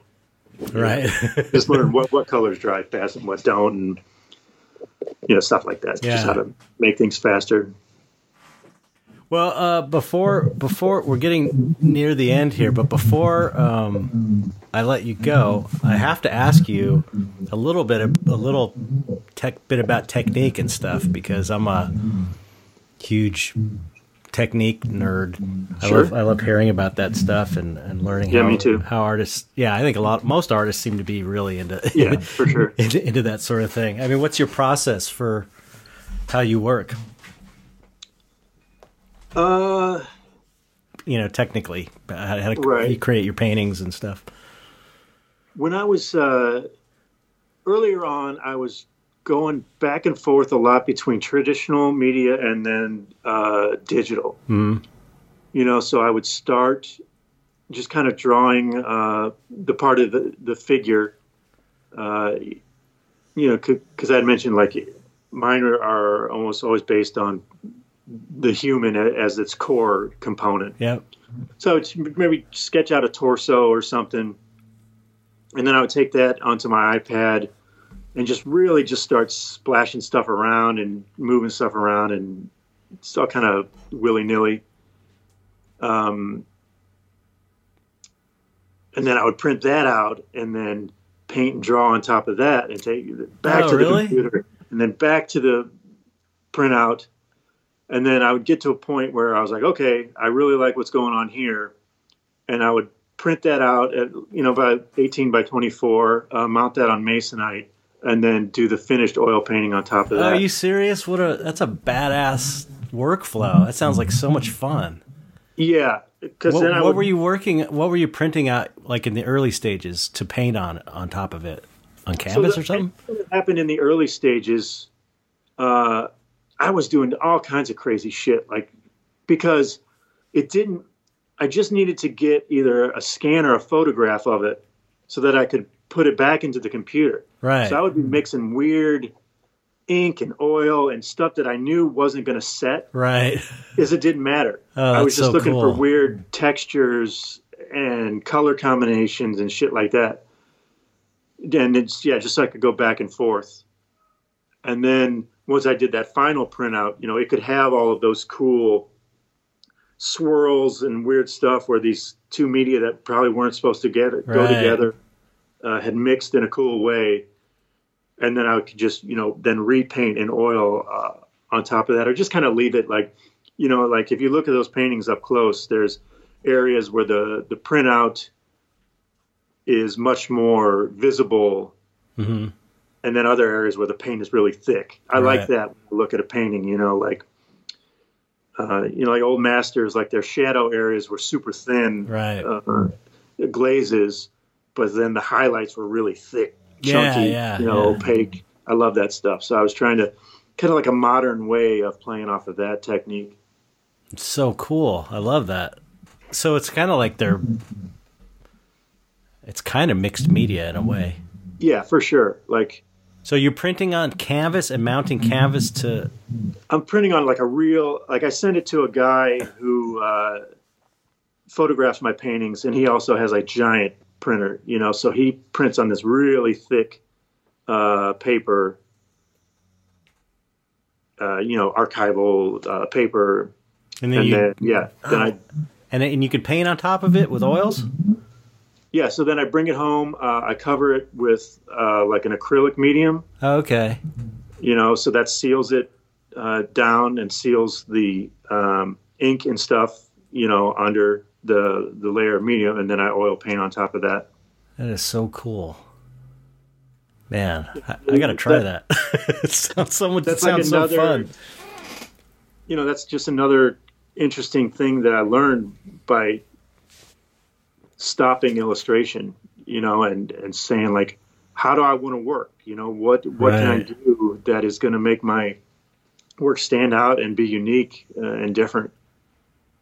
And I just found that just sitting down and oil painting just really wasn't me.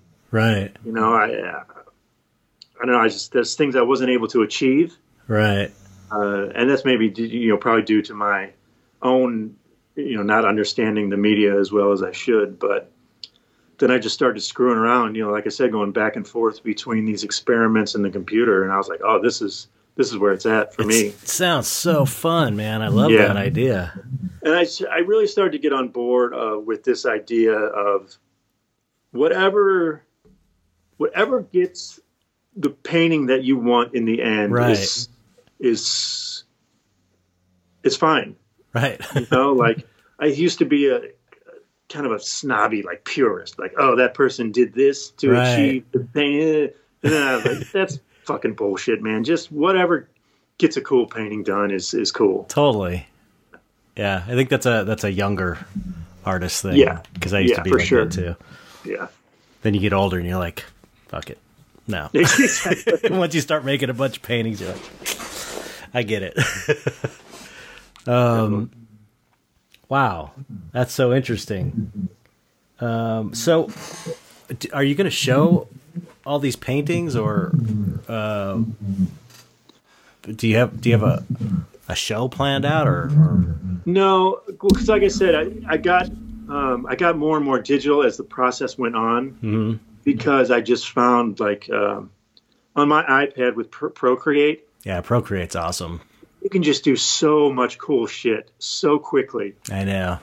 That I think I just got kind of spoiled. I just this is the best, man. I'm just able to do, so much cool shit. And, just being able to zoom in as far as you want. I know. I know. Maybe I got a little lazy. I don't know. But, so did you do all of them? Are they all digital, or is like some of them are? There's probably, there's the 12 drawings, right? Just straight sit down and draw. Mm-hmm. And then there's probably 12, oil paintings. Okay. Maybe more than that. I'd have to go in and count. You still have the originals? I've sold quite a few. Okay. There's a few left, so there probably won't be a show. There's not enough actual paintings left to have a show. Right. And drawings. Most of them have sold. And then the rest are digital. Right. Because that would have been cool to have a whole. If you could, that's like you have to be able to afford to do something like that, though. Not hold on to everything and not make any money. It's like going into this, that was part of my model. Was to sell originals as I went. Yeah. I get it. It would have been cool though to have like a big opening at the show. Yeah, and then release the tarot and all that stuff. But I know how it is. Yeah. Sometimes you just gotta. There's so many paintings that now I look back and I sold. And I'm like, man, I wish I didn't have to sell that one. But at the time, man, that was mortgage. That was exactly. it. Yeah, exactly. I had to. And now it's being sold for like 3 or 4 times the price I sold it for. Plus, I only got half of that because it was through a gallery. But it's all good. Yeah. It was at the time. I was so happy to sell it. You got to do what you got to do, and you can't. That's something I tried to. I told you about this magic explosion in the prices of originals. Mm-hmm. So you'll see work you sold 5 years ago getting sold for, like you said, like 3, 4, 5 times what somebody paid for it. You can't let that shit get to you, man. No. I know artists who they are just stewing and steaming and just so upset about it. And it's like, dude, at the time that guy gave you money that helped you pay your rent or your car payment or whatever the hell that you had to have to keep going. And it only benefits you because people are seeing your work sell for 5 times as much in the secondary market. They're like, that adds a lot to your reputation as an artist, And that guy going into it, probably saw that painting as an investment, and that's what happened. Good for him. He made exactly. money. Like I'm not mad at that guy. Good for him. That's great. Yeah. So I just, it's weird when I see these artists who are so bent out of shape about it. Right. But whatever. But it's really cool, man. That magic community is pretty interesting. Like some of these collectors have started, like when they do sell an artist's painting for a lot more than they bought it, they will send a percentage of the profit they made to the artist. Really? And that's like unheard of, man. Yeah. I'm like, that's so amazing. Cool. That's totally cool. Yeah, it really is cool. Wow. Yeah, that's great. Yeah, of course I have to bring this up before we end. I could go on technique wise, but I don't want to keep you all day or about how you paint and stuff. But since you're doing all this stuff digitally, I have to bring the NFT thing up. I hate to bring up NFTs because it's like the hot trend now, but your stuff. NFTs of the Goetia Demons seems kind of like a no-brainer. Yeah, you don't have to do it now, but it just, if you are into it, I don't know. I just don't understand that world at all, really. Yeah. So I'm a little hesitant to jump into it. Same here. I'm taking my time because it's. Yeah, I'm going to let some things kind of settle, because when it first popped off, on Twitter and stuff, I didn't want to be in that mess. Yeah, exactly. I saw I kind of hate artists that. just bashing the shit out of other artists. Yeah. Fucking hate. Yep. So I was just like, I'm not getting involved in this. Like, Same here. I got hit up by a bunch of people that wanted to kind of do it for me for a percentage, and I was just like, I'm not going to jump it. Even if I miss out on $1 million or whatever, hundreds of thousands of dollars, I'm not gonna jump in like that. It's just without knowing what I'm doing. It's just not me. You know? Like, because everybody's freaking out about the environmental costs. Right. Like, I just don't know enough about I know the mind of Ethereum and what it's what it does to the environment. I just don't know, and I'm not gonna now. Yeah, it's bad. It's bad environmentally. I mean, I've researched it a bit. It is really bad. It's one of those things, though, that once they do this thing called staking, I don't understand. I barely understand it. But once they do this thing, then the environmental issue won't be an issue. Right. So it's that's what I've heard too. So that's kind of what I'm waiting for, if I can wait for it. I think I'm in the same boat as you. Like, I'm waiting until the environmental impact is not going to freak everybody out. Right. And then I'll wait in there. Can you, I mean, 72 NFTs it's like it seems like it's so perfect. It would be so awesome, especially since you did so many of these digitally. Right. Yeah. I mean, it would be super cool, and it would be great to have another income stream from this. That would be fucking fantastic. That's what made me think about it, is that, you can set it up to get like 10% every time it sells in the secondary market. Yeah. So, I mean, it's definitely something that I'm considering, but like I said, I need the waves to simmer down a little bit, before I wait out there. Alex Gray? Yes. He just sold one yesterday for $200,000. Wow. Yeah, it's crazy. That's crazy. But that's awesome. But I'm like going through his feed, and I'm like, oh, okay, I want to see how many people are hating on him about the environmental thing, and it's like most people are cool, but a lot of people are just giving him shit in a way that is, I understand the environmental concerns, but man, people are so fucking self-righteous online. It really, it makes me want to make an NFT in spite of those people, just because even though you're right about this environmental impact, something about it just rubs me the wrong way, that you're so self-righteous and indignant about it. It bothers me. There's a guy I love, Pascal Blanche, who does just really cool hybrids of 3D and 2D. And I know that name. But he put some up, and he got just hammered. And I liked what he said. He's like, look, man, he's like, I walk to work every day. I think he said he's vegetarian. He does all of these things to keep his carbon footprint low. He's like, I'm only doing editions of one. So everybody just fucking relax. Right. Take it easy, man. Yeah. The reactionary torrent on the internet. Yeah. I really hate. I really don't like it. Same here. So I just kind of try and stay away from it. Yeah, me too. Yeah, it's all this weird holier than thou bullshit. Yeah. Like, what you're on your phone on Twitter yelling at some guy about the environmental impact of things. Right. It's like, well, who made that phone? Like, where did that phone come from? Yeah, the whole world is, there's no way you can't be a part of it. It's fucking everything. I'm not saying that makes it all okay and that there shouldn't be concerns, and definitely there's concerns, and there's a way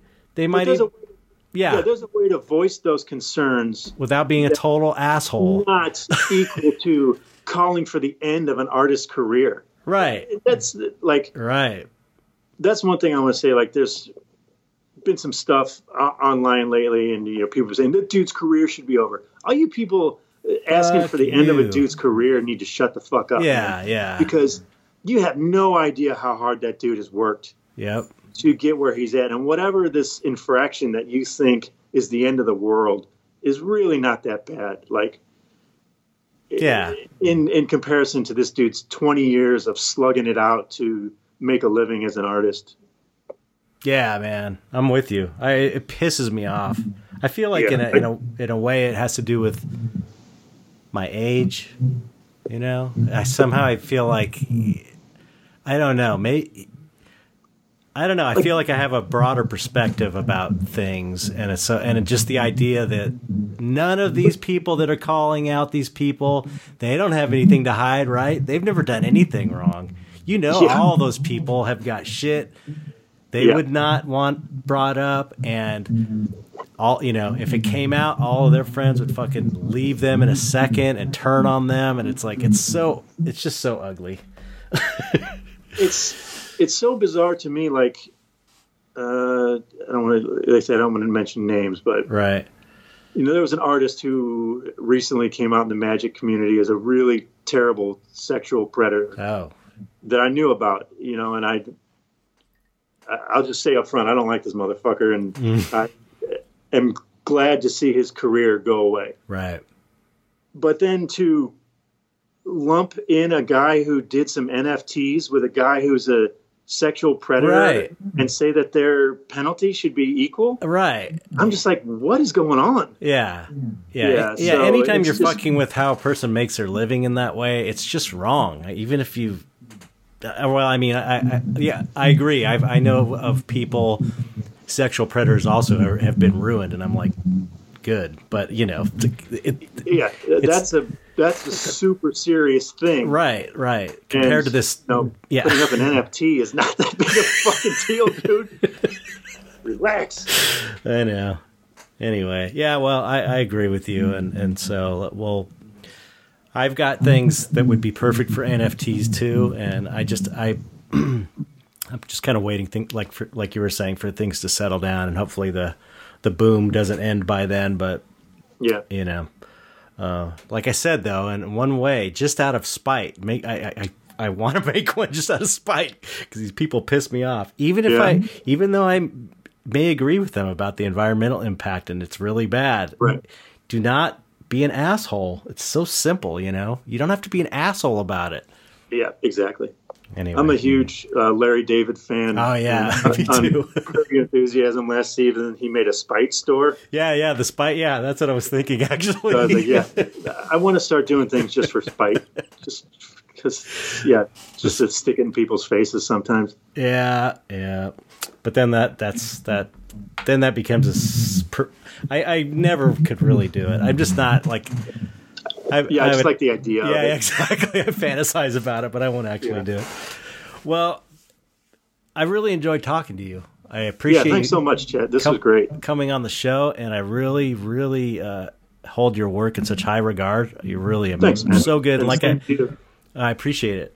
I appreciate that. Like I said, no bullshit. I'm not blowing smoke up your ass, man. I really looked to you as a model of how I could make this happen, you know, on my own. That's so cool. Yeah, that's amazing. Wow, that means a lot to me because I hold you up on a pedestal because your shit is so amazing. And like I said, I really feel like, yes, we got a really good one on our side. You know, this is so good. It's so good for the community. Team jerseys and shit. Yeah, right. Dark Arts. Yep. Crew. So, excellent talking to you. I really appreciate you taking the time. And it was great talking to you, man. Yeah, super fun. So, and good luck with the Kickstarter. And everybody support it if you can. If you can't afford to support it, just share it. That's a good way of supporting if you don't have any money for it. Sharing helps out a lot. Yeah. All right, so let's say goodbye to the audience. All right, thanks for tuning in, everybody. I really appreciate it. Goodbye, audience.